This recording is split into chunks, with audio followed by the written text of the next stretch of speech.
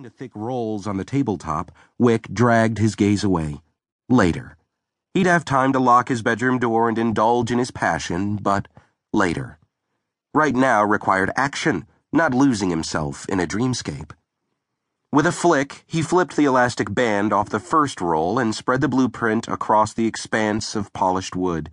He frowned. Wrong one. He needed the building layout first, not electrical and plumbing schematics. Grabbing the next plan, he repeated the process, opening each roll until the table disappeared beneath heavy paper and, hell, wouldn't you know, the last roll contained the information he wanted, the updated version of the architect's floor plan. Not that he needed all the information to break into the human facility. Swedish Medical was a hospital like any other, but thoroughness equaled preparedness, and no matter what the rest of the warriors thought, Wick always arrived prepared. He didn't blame the Night Furies for labeling him a loose cannon, though. Wick knew his fuck you attitude gave that impression. He should probably do something about that. Take steps to clean up his reputation and reassure his brothers-in-arms he didn't have a death wish. The problem? Giving a shit had never been his M.O.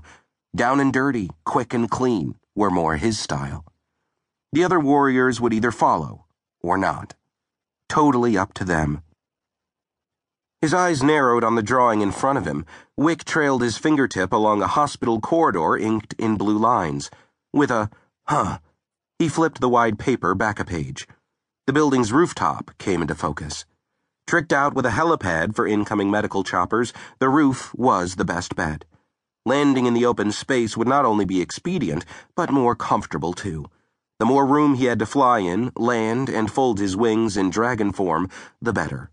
Tight spaces weren't his favorite thing. Confinement, the mere thought, made his skin crawl and...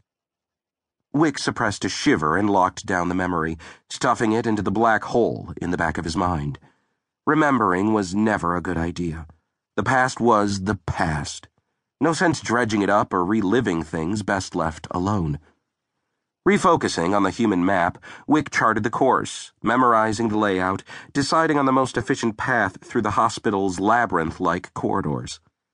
His target was the ICU, or rather the injured female who, at present, lay unconscious inside the critical care unit. Jameson Jordan Solaris. The right side of Wick's mouth tipped up. Jameson. Strange name for a female, but for some reason he liked it. Jameson, he murmured, lingering a little, testing the phonetics. Her name tasted good, tripping off his tongue just right, swirling in the silence, adding spice to his self-imposed solitude. Wick shook his head, his enjoyment morphing into self-mockery. Her name didn't matter. Neither did she, at least not to him. His mission was simple. Bust her out of the ICU, keep her safe on the journey to Black Diamond, and hand her off to Mac. All to repay the newest member of the Night Fury pack. Most males would have said screw it, forgotten the favor done and the debt owed. Not him. Mac had saved Venom's life, a male Wick valued above all others. Without him. Wick's throat tightened. Shit. He didn't want to think about what-ifs. Venom was his best friend, the only male who accepted him for who and what he was, his savior in more ways than one.